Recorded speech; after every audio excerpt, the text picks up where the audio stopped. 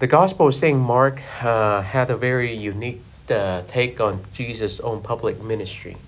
Even though he was doing all these miracle and healings and all these wondrous events and healing deep from within, he really doesn't care for recognition. You will see in the Gospel of St. Mark, Jesus continued to hide himself as soon as people come and seek him out. He continued to hide himself because the Gospel of St. Mark opened and end very uniquely. Chapter 1 begins with St. John pointing out to Jesus, "Behold the Lamb of God."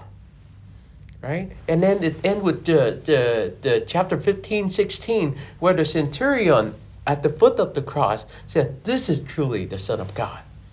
So for the Gospel of St. Mark, it begins and ends with Jesus came not to seek worldly power or recognition or somehow to gain a follower or build a kingdom in that worldly sense, but to set people free so that they can be true children of God, beyond cultural, nationalistic, or anything that defines us as human beings.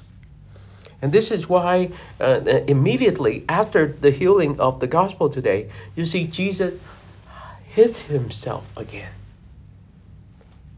And where did he hide? In deserted places. Just like yesterday when we read, right? He went to deserted places to pray with his Heavenly Father. In the midst of everything that went on in his own life, well, even when people were seeking him, who did he seek? He sought the Father. He sought God. This is an important lesson for us to remember, my brothers and sisters, that in the midst of whatever is going on right now, whether victory or defeat, just like what we heard in the first reading today, or when things go right or when things go wrong, or when things don't go our way, or when things are beyond our control, that's all right. Who do we seek? Jesus taught us very clearly. He sought his Heavenly Father.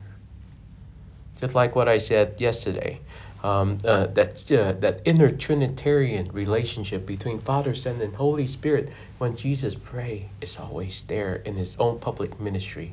He always draw himself out of the public eye so that he can spend that wonderful silent time with what gave him life.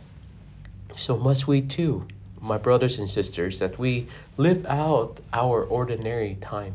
Seek God always. Don't worry about what other people say or what's going on.